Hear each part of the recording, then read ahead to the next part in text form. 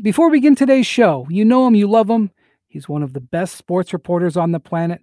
I'm, of course, talking about ESPN's very own Adam Schefter, who at the time I'm saying this is probably tweeting something that millions of people will like and retweet, but only after he changes his fantasy lineup before he knows when certain players are coming back. I thought that was a little bit shrewd last week. And I think that if I was in his fantasy league, I would lodge a protest. But if you didn't know, he's got his very own podcast, brilliantly named the Adam Schefter Podcast. Every episode, he gives you the NFL world's latest and interviews with some of the most knowledgeable football people out there. You can download and subscribe to the show wherever you get your podcasts. And remember, you can also subscribe, rate, and review the Hoop Collective while you're there.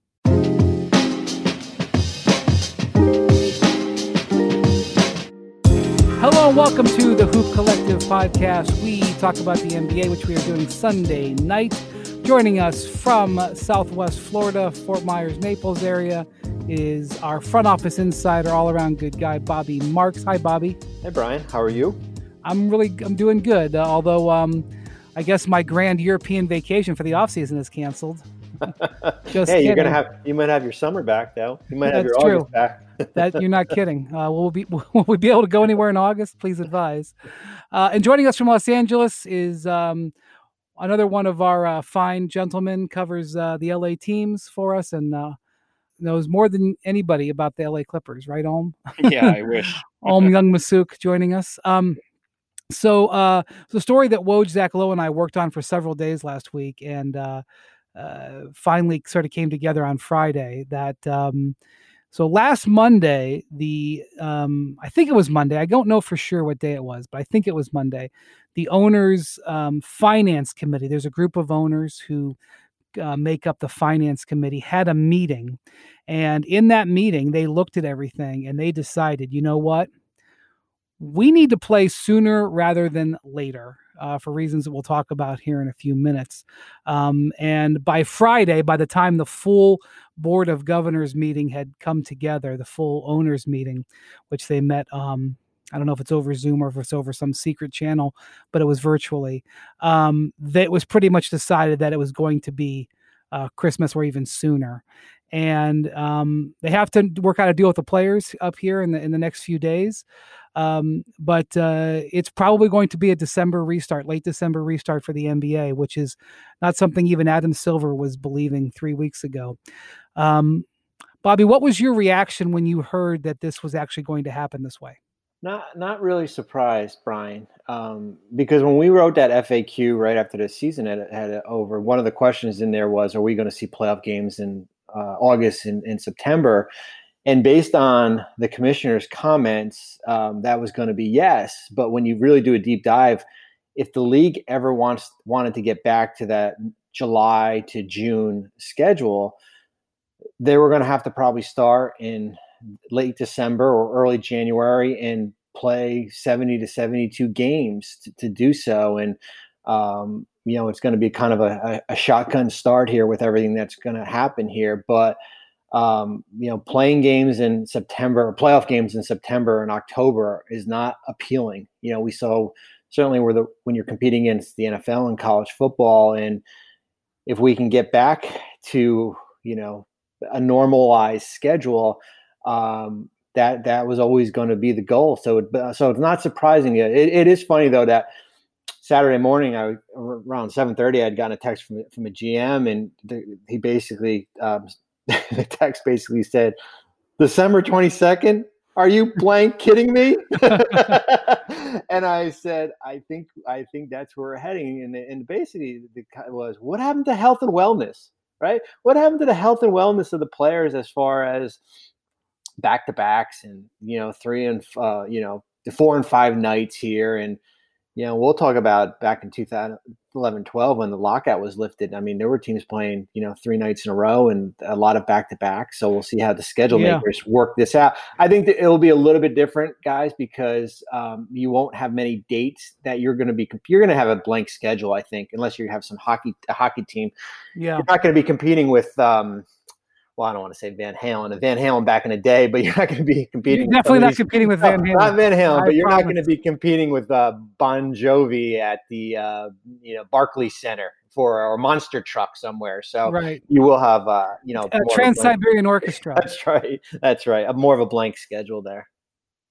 What did you think? Did you have a grand vacation to Thailand plan that you now have to shut down? I did. Well, first of all, rest in peace, Eddie Van Halen, one of the greatest of all time. But I was surprised because I think all these assistant coaches and coaches I had talked to who were in the bubble, almost all of them had heard, you know, hey, and this is like, you know, a month ago. We're like, hey, we're hearing February, you know, because the NBA wants to wait as long as they can to get fans in the building. And obviously, we're looking at, you know, something that is going to be probably no fans because of the surge. There may be fans in some places, but there Yeah. certainly will not be in all the arenas, and there certainly will not be the number that they were hoping for. Yeah, and we don't know where, you know, if we're going to have a vaccine by then and what all that's going to. I would bet against that, but I guess we shouldn't Yeah. predict things in this world. Exactly.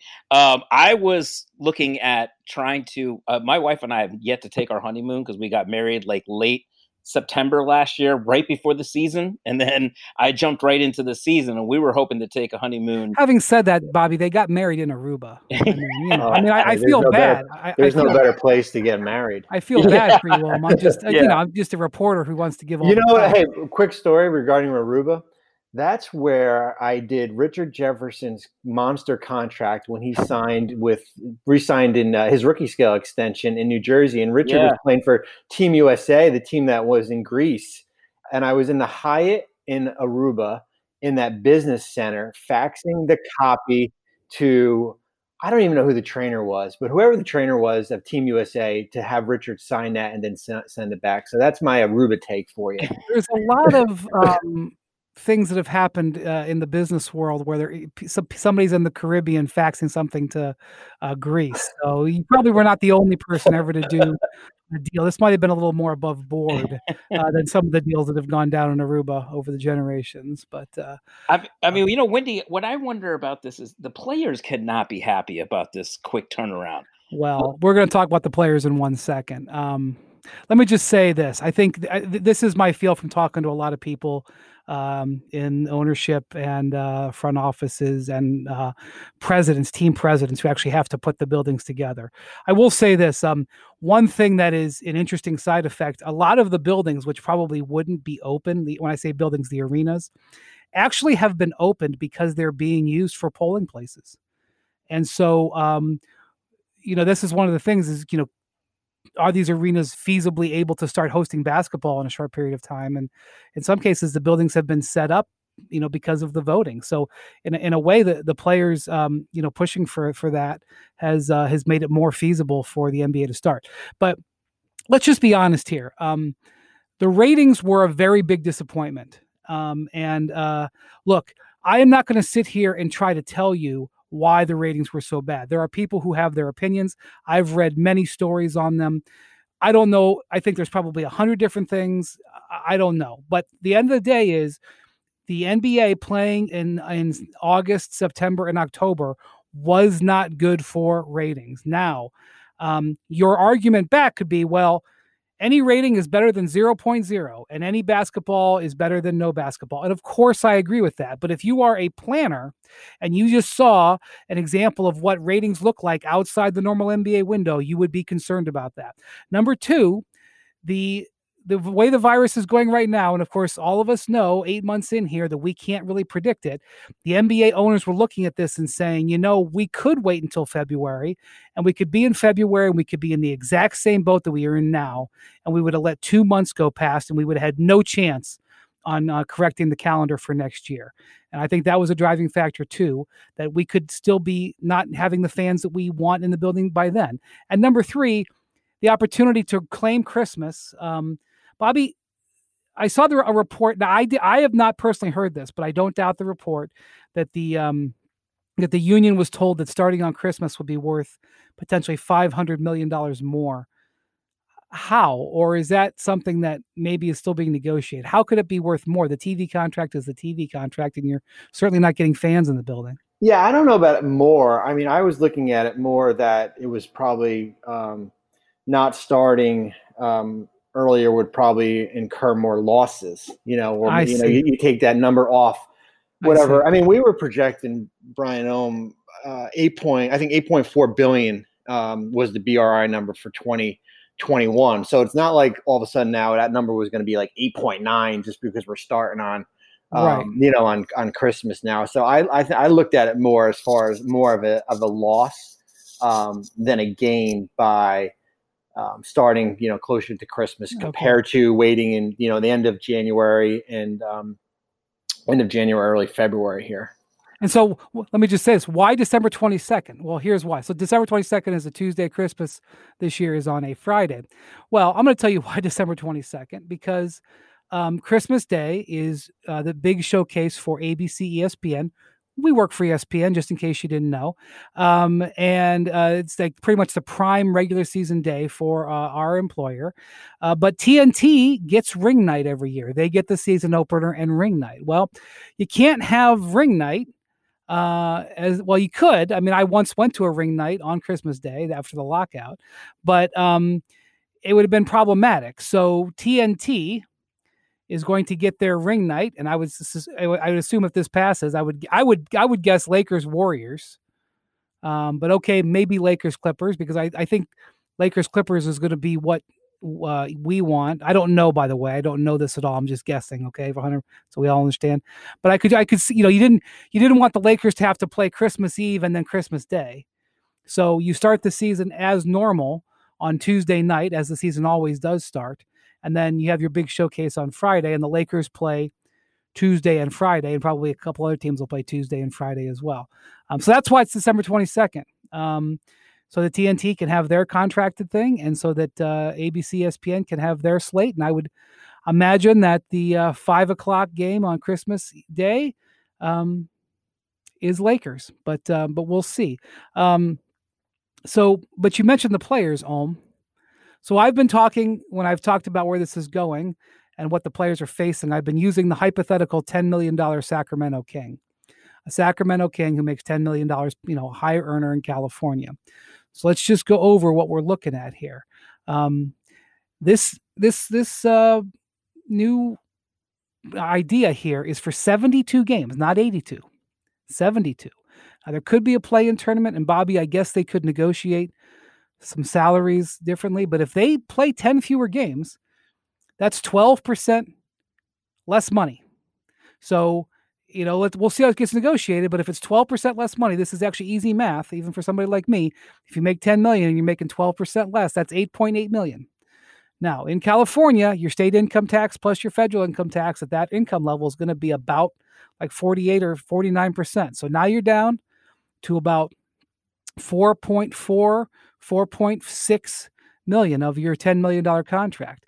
Now, Bobby, to balance the books, the players are going to, as we've talked about in this podcast, the players are going to have some of their salary withheld to potentially balance the books, because they were thinking it was going to be $8 billion, but it's going to be less. So, Bobby, how much would you guesstimate today? Just throw a guess out there about how much they may have to have their salary withheld. I would say at a minimum 30%, probably maybe even more than that. Okay, so let's just say that it's 30%. If you make 4.5 million, you get withheld 30%. Now you're down to about 3.1, 3.2 million. Okay, now you have to pay your agent, which is 4%. Pretty soon you're down, and you start to think about what these guys are gonna look at. And look, I'm not asking, as I've said before, I'm not asking you to cry for them. But you look at a guy like Steph Curry or Chris Paul or LeBron James, who are making, in the 40s, right? Or in the $40 million range. Like, it's a heck of a lot of money to them. 12%, 10 less games of $40 million. And I'm not saying that you should feel bad for them, but that's a lot of money. That's, $8 million or $10 million, somewhere in that range, just in this 10 fewer games. So, Bobby, they're going to have to come to an agreement with the players on this, and they're going to have to do it soon, because coming up Friday is the deadline that the union and the players have set to decide the CBA. And they also promised that they would give an 8-week heads up to start the start of the season. And that's the middle of this week. Yeah, I would think, Brian, and Ohm, that there's going to have to be an agreement, sometime this week, because as the days go by, if we're looking to try to start training camp in, I guess, early December here and start this thing December 22nd, this can't linger into November, into early November. There's so much that has to be done already. But you're right. I mean, it's different from 2011 post-lockout regarding the player salaries, is that the escrow stayed the same. But what happened was that the players had their actual salary reduced based on the games played. Instead of 82 games, it was based on 66 games played. So they took a little bit of a haircut, but there was people in the stands then. I mean, there was revenue coming in for 66 games or 33 home games, right? 66 regular season games, 33 home games, and everything else. We just don't know what the revenue is going to come in at. It could come in at $5.5 billion. It could come in at $7 billion, because we don't know when. Right. So they'll hold 30%, and maybe it ends up that they only need 20% to balance the books, and the players get 10% back. Or maybe the vaccine comes and there's 20,000 people in the buildings by the spring, and it's 10, 15%. I mean, we don't really know. Well, yeah, and that's why, during this current year, the players started having their salaries reduced by 25% in mid-May, just because we didn't know if this bubble was ever going to work, right? Or if there was going to be a stoppage, or we were going to have to stop playing games. And there's a good chance that the players would get a little bit of that back. We'll probably know in a couple of weeks here when the final audit is done here. But yeah, the escrow protects the revenue split in case it's not evened out. You can now stream the most MLB games on DirecTV without a satellite dish. Yes, catch the clutch hits, strikeouts, grand salamis, web gems with nothing on your roof. So who's ever up there, whether it's the roofers, Santa, birds, old-timey chimney sweeps, moody teenagers, thrill-seeking raccoons, you name it, they won't find a satellite dish. But you will find your MLB games on DirecTV. That means DirecTV is your home for baseball this season. Root with nothing on your roof. Yes, stream your team. Call 1-800-DirecTV or visit DirecTV.com. Sign up today. Claim based on total games carried on sports networks. Sports availability varies by zip code and requires choice package. The NFL schedule drops this week, and you can be there to catch all the action live and in person with Vivid Seats. Experience every touchdown, every tackle, every eye-popping play of your favorite team. And to kick it off, Vivid Seats, the official ticketing partner of ESPN, is offering you $20 off your first $200 ticket purchase with code HOOP. That's code HOOP. Download the app or visit vividseats.com today. Vivid Seats. Experience it live. So, I don't really think the players have much of a leveraging point here. They're probably going to have to agree to this. And I got to tell you, in talking with people on the league side, I did reach out to somebody with a union, but in talking to people on the league side this last week, they didn't act like getting the players to agree was going to be that big of a stumbling block. I'm sure some people are going to be upset, but I'm not sure what they can do about it. Yeah, look, even though I'm Asian, I'm not as good at math as you are, Wendy. But listen, I'm looking at the Lakers. Lakers played on October 11th. And so if the season starts December 22nd, that means their training camp would have to likely start December 1st and give them at least 3 weeks. That gives them 7 weeks from the last game of the finals until a potential opening training camp date. And I get it. All the other teams didn't play as long, except for Miami, played as long as the Lakers. But that is a very short turnaround. And I just feel like these guys have gone through a lot. They complained about the bubble, which leads me to the other thing that I'm really wondering how this is going to work. Is it's obvious a lot of these guys don't want to do the bubble again. And I just really am fascinated logistically of how they are going to make this work. Even with the talk of them going to, perhaps if you go play in New York and you'll play the 2 games against the Knicks and then maybe 2 games against the Nets, kind of like baseball. I still wonder how this is going to work, because I watch the NFL and I see these guys and you have these little outbreaks. One guy catches COVID. Everybody has to quarantine for like 3 or 4 days. You don't know. There they have a week on Sunday. They're going to move a game back, right? Right. They have a week between games there. So, there's a little bit of a grace period if there's a test that they can retest guys. I just think it'll be like all hell's going to break loose if they don't have like some sort of, which was an idea that we had heard before, a regional bubble, but I'm sure there's a lot of pushback from the players and coaches not wanting to do that stuff. I just don't know how I don't think there's going to be, there may be like a little teeny bubble. Like, let's say 4 teams come to Los Angeles and they play like a round robin for like 10 days, but it'll just be like creative scheduling. I don't think they're going to like be, literally inside a hermetically sealed situation. But you now are hoping, or you're mandating that your guys don't go out and see people for however long they are in that city. That's right. I mean, that's what the NFL is doing. And that's why, like, the Cleveland Indians, as an example, they found out 2 of their pitchers had blown off the protocols, and I don't remember if they went to a party or whatever. Yeah. And the players voted to send them to the minors. They were one of them was one of the best starters in the league. Yeah. That sounds like when Terrence Williams was late for practice in New Jersey, and we voted to send him to Springfield, to the G League. There you go. Springfield Armor. Yeah, I mean, there was something with I saw there was something with the New York Giants and Daniel Jones and Saquon Barkley allegedly being out of the club because they played Thursday night. Saquon obviously not playing, is out for the season. And there's some guy who posted online on his Instagram a picture of him at some club with Daniel Jones, Saquon. Then he was claiming that this was 2 years ago. But this reminds me again of Lou Williams and the Clippers, and trying to keep guys from basically trying to go out and live their lives or whatever is going to be but none of us are living our lives right now. There's many people who are working from home and they don't get to go to clubs. I get it, but I think a lot of us are more disciplined than some NBA players. Well, I agree. So one of the things that has been discussed here is having a quote unquote 2-week or 10-day break at midseason, sort of as a give back to the players to say, okay, we know we're turning around pretty quickly here, but we're going to give you a midseason break to let you, something to look forward to. But also, this is what, they're also building in a buffer that in case you need those 2 weeks to play makeup games, that you can do that. So, we'll see how that all gets figured out. But one thing I will say here, so, the draft is November 18th.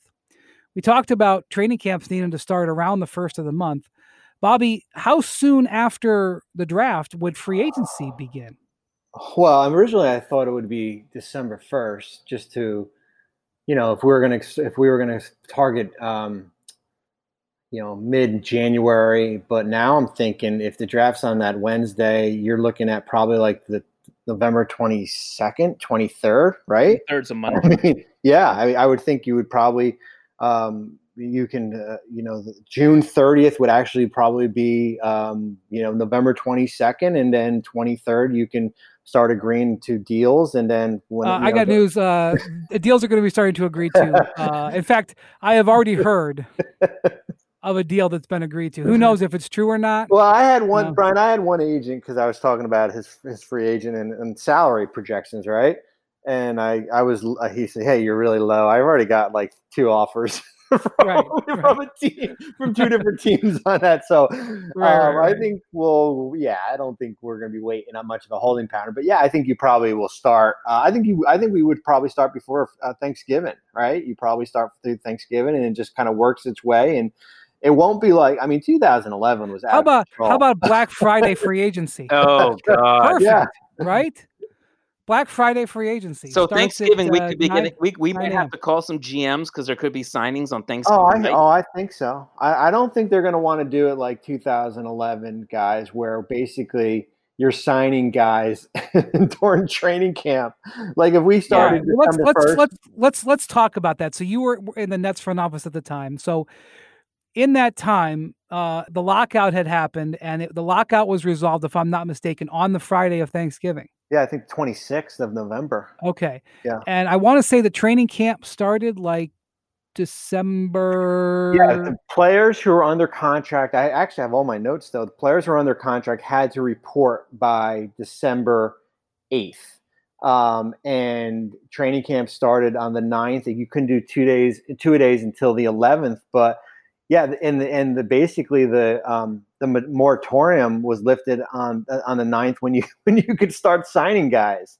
So you were basically bringing back your own players, and then during camp, you had free agents kind of filter in to your roster. Who were? Do you remember who, like, the kind of notable free agent? I mean, the thing we all remember about that is the Chris Paul trade. That was the biggest transaction from that. But Harden, right? Wasn't that? Did Harden get traded that year? No, James got Harden the following. Okay, it was the following year. Yeah, 2012. What were the biggest free agents? I don't remember. Well, we sure didn't sign any. we signed Sean Williams, I believe, and we traded for Mehmet Okur because I think we had cap space. That was our big. I think that was our big free agent. I don't know who the big ones were back in. I'll look it up in a second. But Lamar Odom had gotten traded, right? Didn't he go from the Lakers to Dallas? And he didn't want to go. Yeah. But the difference then until now is that we had a whole new CBA that was coming in that we had a conference call on December 9th, I believe. It was like one of those 3-hour conference calls with the NBA legal, where all 30 teams were on it, and they were basically walking you through the rules.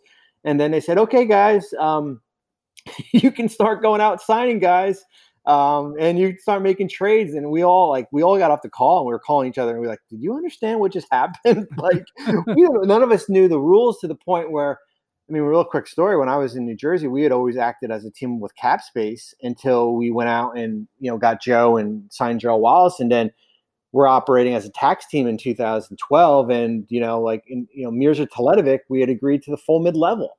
Well, shoot, the full mid-level triggers the hard cap. So you can't sign Chris Humphries. And now you got to go back to Mirza and sign him for the tax mid-level and stuff. So you were basically learning, all these rules on the fly.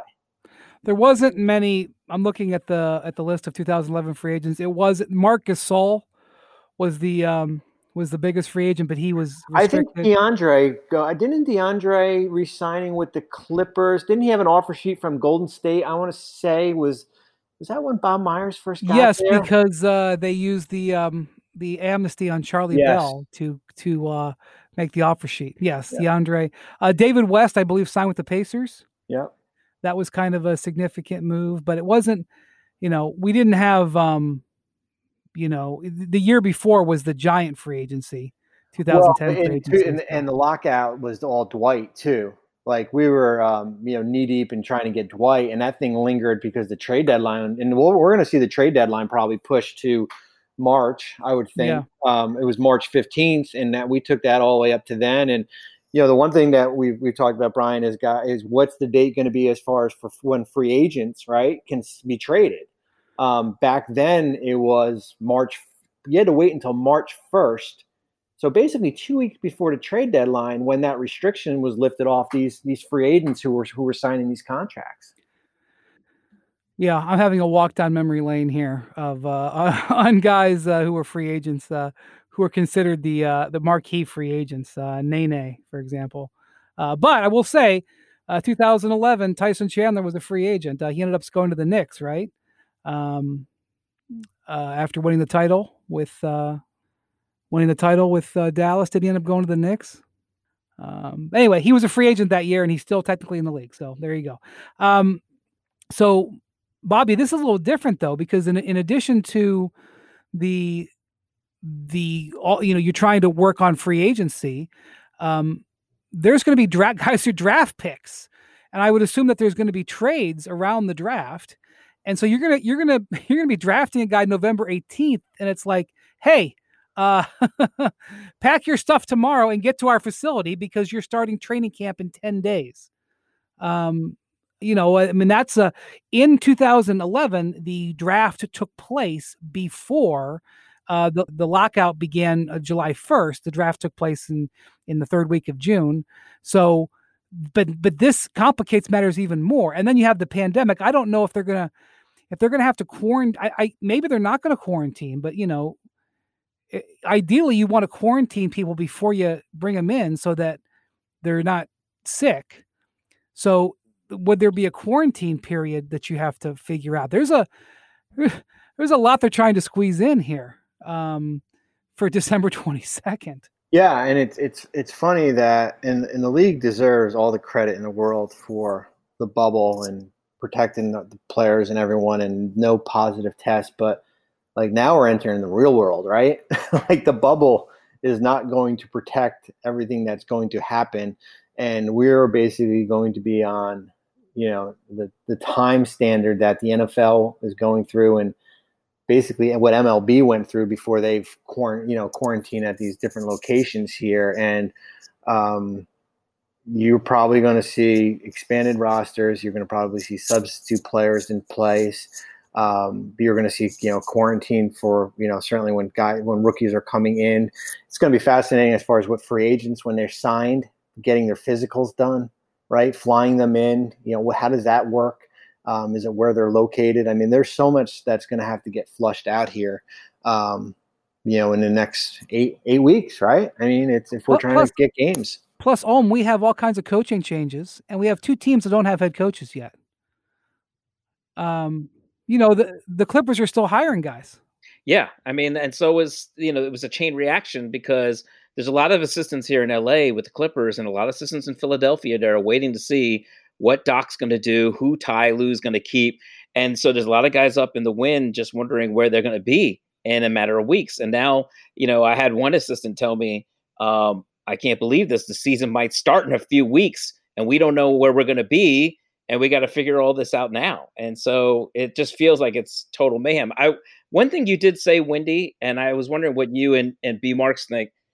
Before the bubble started, I had one coach tell me that he felt that it could be like an AAU situation where guys were going to they're going to be around each other so much that they were going to start recruiting guys to come on their team for next year, like free agents, and try to create their own teams. And you were saying that Bobby was saying that, hey, there's some deals that might already be in place.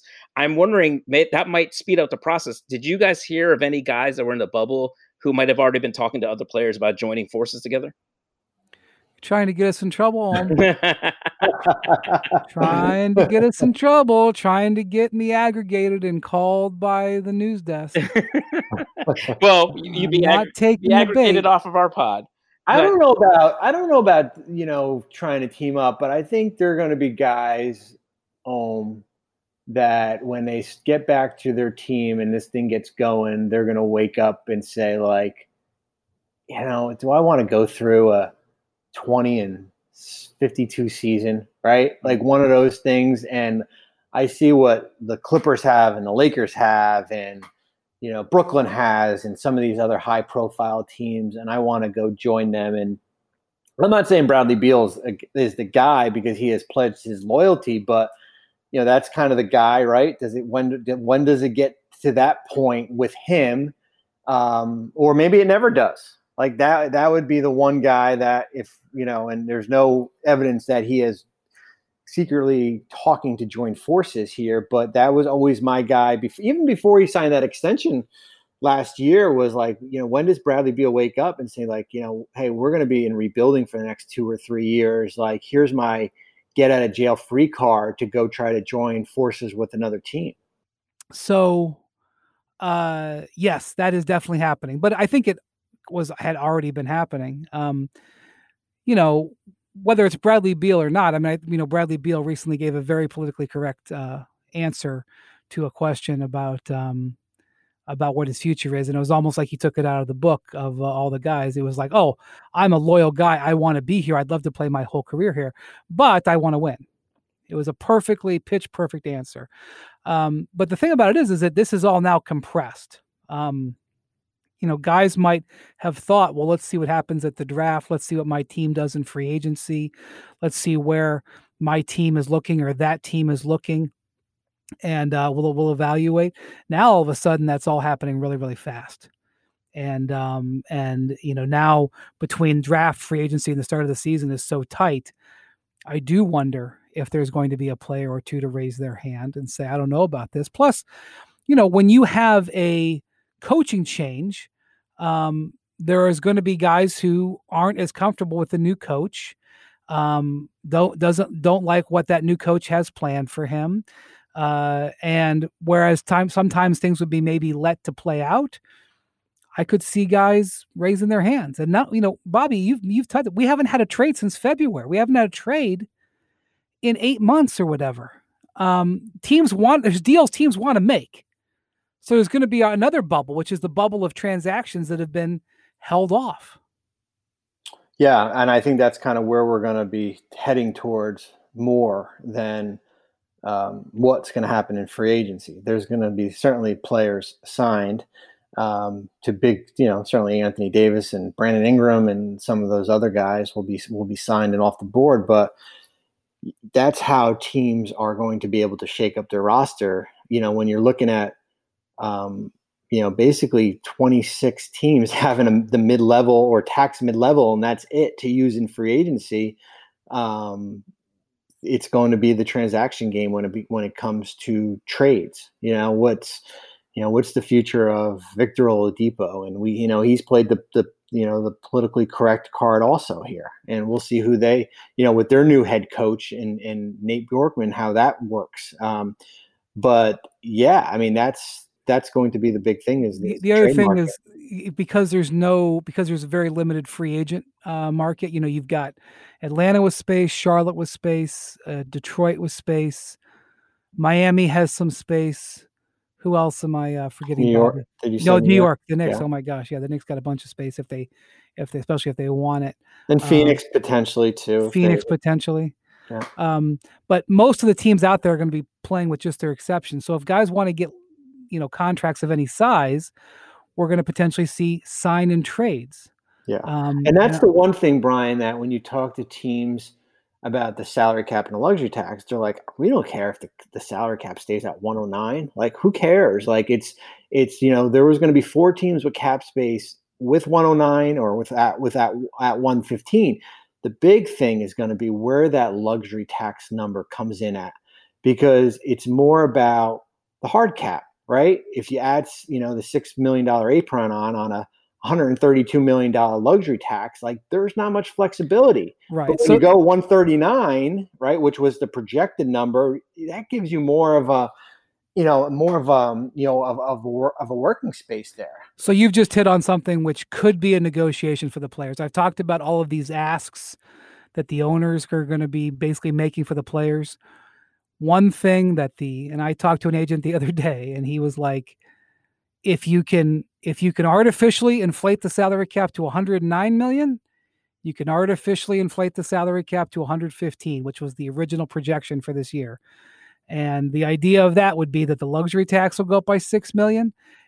Even though they wouldn't really have that money, that all the players would have to give money back for the cap to be equalized later on, just making it that 115 would give a layer that a bunch of players could squeeze into. Even if they know that for that $10 million, for every 10 million they sign, they may only actually get, 3 million this year, in some places. It's better for next year and the year after that. And it's better for teams who want to make moves this year with the luxury tax.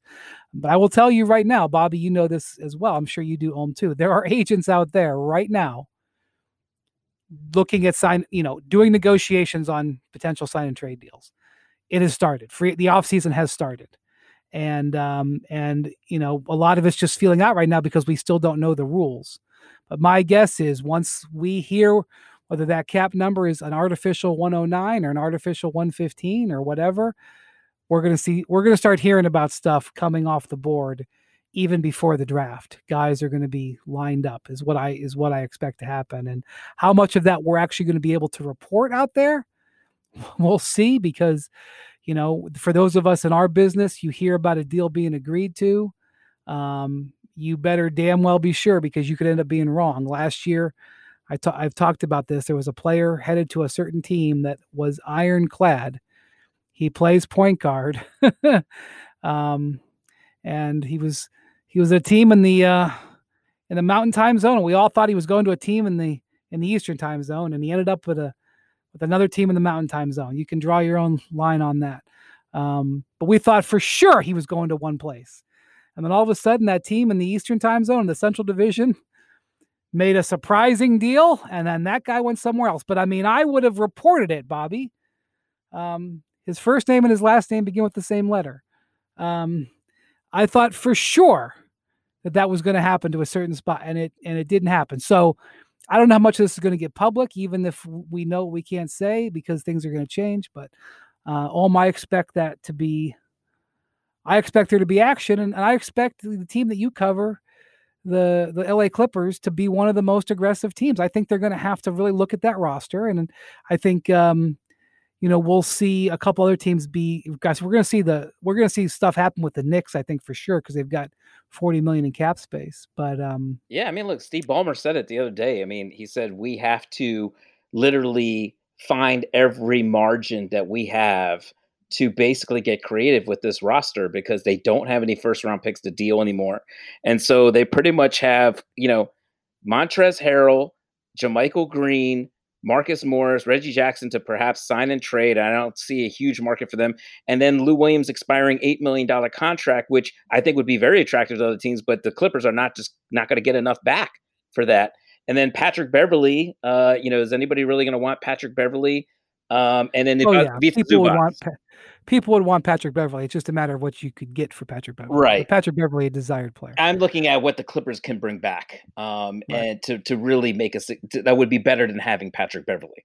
So I just we'll be talking about these teams in the coming days. I'm wondering what Montrezl Harrell, are things going to move very fast for him, or is he going to have to wait and see? That's a sign and trade candidate right there. Yeah. For the ones who get it done, Grainger offers high-quality supplies and solutions for every industry, as well as access to product specialists who have the knowledge and experience to answer your toughest questions. Plus, their commitment to being your safety partner can help you keep your facility safe and your people safer. Call or click Grainger.com or just stop by. If only starting your fitness journey was as easy as starting this podcast. The truth is, all the lift big, get big, and Beachbody ready in 3 weeks pressure stops most of us from even starting. And starting is what matters most. It's everything. Wherever you're beginning and wherever you want to be, Peloton encourages you to just start. With thousands of classes to get you moving and doing what you can, even if that's just a 10-minute low-impact class, they have those too. And when you're ready, take it up a gear with a 30-minute live DJ ride. Start with Peloton and find instructors that will keep you motivated to stay on your fitness journey. Learn the basics and build from there. Remember, doing something is everything. Get started with a Peloton bike or Bike Plus rental at onepeloton.com/bike/rentals. Terms apply. One other thing before we go, and we'll be talking way more about all this stuff as we head towards December. I think this pod will probably be dominated this next week with discussion about these ins and outs. But something surfaced in the last couple of days, and I hate the Jordan-LeBron comparisons. It's not a conversation that I'm particularly interested in. To me, it's a very simplistic conversation. You either feel one way or the other. I'm not going to talk you into it. People just like to defend their position. They don't actually want to listen to the other side. But this interview that Jordan gave in 2017 with Cigar Aficionado, which is perfect for Jordan.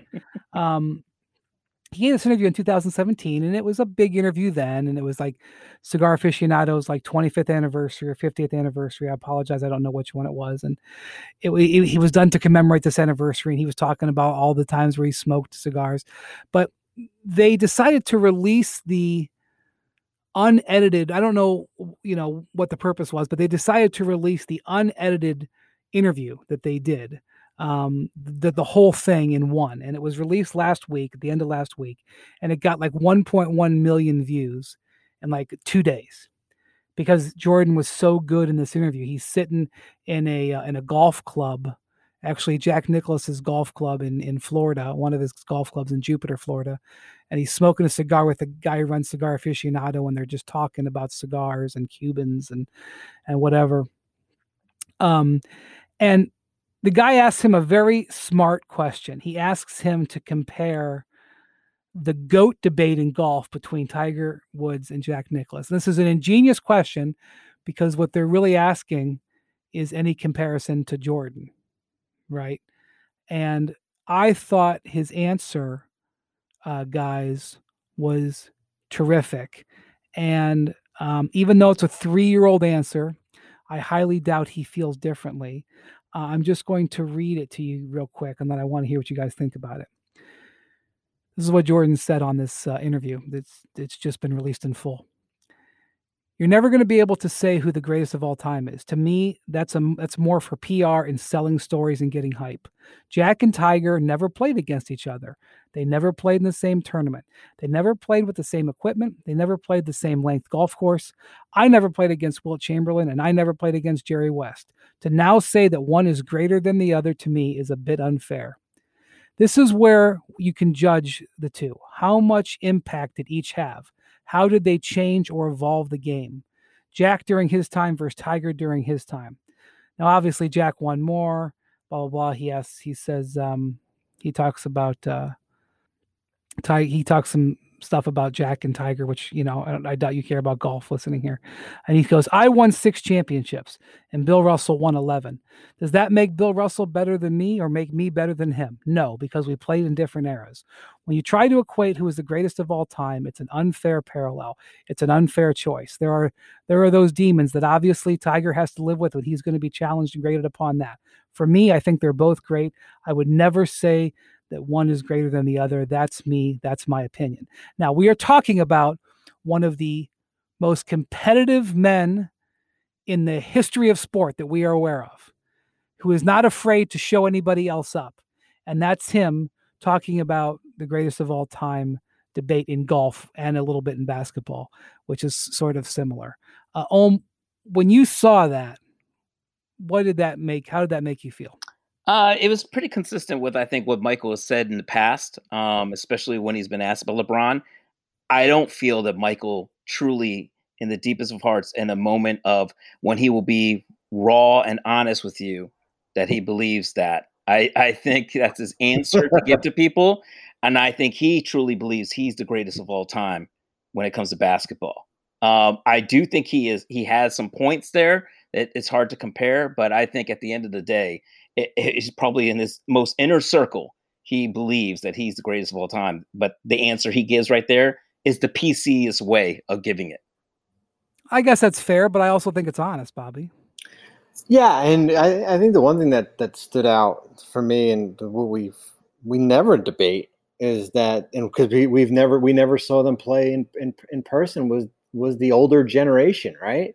Was the Bill Russells, the Jerry West of the world. And I'm thinking, like, what's going to happen like 40 years from now? Is it going to be LeBron and that next young star or someone else that the next generation of people are going to be debating here? And then people are going to be like, and Michael will be in that Bill Russell category. Yeah. Like, right? Like, it's going to be just, that's how the world works and stuff, is that we never talk about that older generation of players because none of us saw them play in person here. I think, Bobby, it's funny because when The Last Dance was going on, I did this piece talking to guys that were entering this year's draft about how did they learn about Michael Jordan, because they were all either born right when Michael was playing with the Wizards and was retiring, or they were born after Michael was done.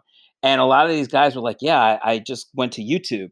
And some of them were saying, like, I don't really like watching it because it looks like the footage is so grainy, and he's not shooting threes, and the scores are in the 70s. And it reminded me, Bobby, about probably our generation and how we felt when we would see this black and white footage of Wilt Chamberlain and Bill Russell, and we couldn't really relate to that. You know what I mean? And so these kids today, they talk about Michael in some ways of how we talk about Wilt Chamberlain, Bill Russell, and think about those guys. Yeah, that's why it was so genius to do The Last Dance, and because The Last Dance connected him to a whole new generation. I really do believe. But I mean, I know you're right, Om. He has said stuff like this before, but this was, a very nice, complete answer, and I'm going to bookmark it and use his words when everybody wants to ask me about it, as if I have some sort of answer that will appease people.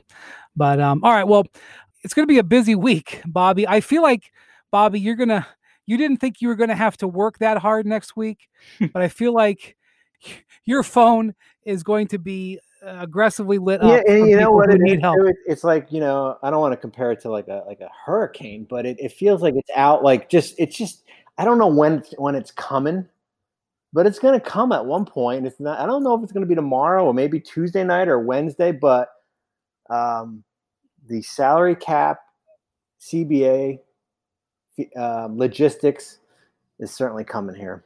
Bobby, I would say this. I wish there was no pandemic so that when it did come for you, I wish you would be on a beach in Aruba and you would have to run to that business office at the Hyatt. Is that the strangest place you ever did a contract, Bobby, that you can talk about? Yeah, I would say so. That's probably one of the more unique where I killed 5 hours of a day was in that Hyatt in that business office. The strangest place you ever reported a story? Do you can you think of one? Man, when the most recent one I remember, when LeBron signed with the Lakers, I was at a Baskin Robbins in Culver City. And listen, I had stayed home locked in because in free agency, I just don't want to leave my apartment. I want to be looking at Twitter and everything. And I said, I need a break. I'm just going to go get a scoop of ice cream and come back. And I remember walking in, and at that moment, my phone was just going off the hook. And I looked and I said, "You got to be kidding me!" And so, well, you know what? I mean, like when AD asked to be traded, that Monday morning when AD asked to be traded, I went out for a walk and I left my phone at home, thinking like, "Well, who the hell's breaking news at 7:30 in the morning? It's 4:30 out west." And I come home and it's Woj. Missed calls, Woj, get up, missed call. Like what the heck just happened? And it was that he had asked to be traded from the Pelicans. What about you, Wendy? 1,000 airports. I'm trying to think when I think something happened. I don't remember the exact story, but I remember there was a story that I had to work on in the Bangkok airport. Yes. That I had to deal with, and it was a crazy time difference. And I remember that for sure. And I was in Hawaii the day that David Blatt got fired. I had taken a week in January. I was browbeat by my family. We don't want to go to Hawaii in July. We want to go to Hawaii in January. So I had finagled a week off in January, and David Blatt got fired. And I was on the balcony of my hotel looking at the ocean while the rest of my family was out playing in the surf, and I was working on that story. That's as close as I can get to Bobby's Aruba. But that was sort of mid-season. But, all kinds of back corners of arenas, airports. I remember one time I was driving. I was covering the Memphis Grizzlies, Oklahoma City Thunder series. And I was driving. I for some reason I decided to drive between Memphis and Oklahoma City because the flight patterns, there was no direct flight, and it was like a 7-hour drive, and it would take me 6 hours to fly with connections. And so I just drove it. And midway through, I got a text that Zach Randolph had been suspended for Game 7, which ended up being a big moment. And to file the story, I pulled over on the side of the road and parked in the McDonald's parking lot and stole McDonald's Wi-Fi to file the story. I've definitely done that before. Yeah, so I would have rather been in Aruba. But all right, thank you for listening to Hoop Collective Podcast. We appreciate it. We'll have a lot more to come in the weeks ahead. We actually were thinking, typically we, in the normal calendar, we sort of go on hiatus, like from mid-August to like mid to end of September. Well, there will be no hiatus of the Hoop Collective Podcast this offseason. We will go straight through because we are warriors. We went straight through the pandemic. Darn it. We didn't. We kept right on going. So we'll still be with you. Thank you for listening. Have a great week. We'll talk to you soon.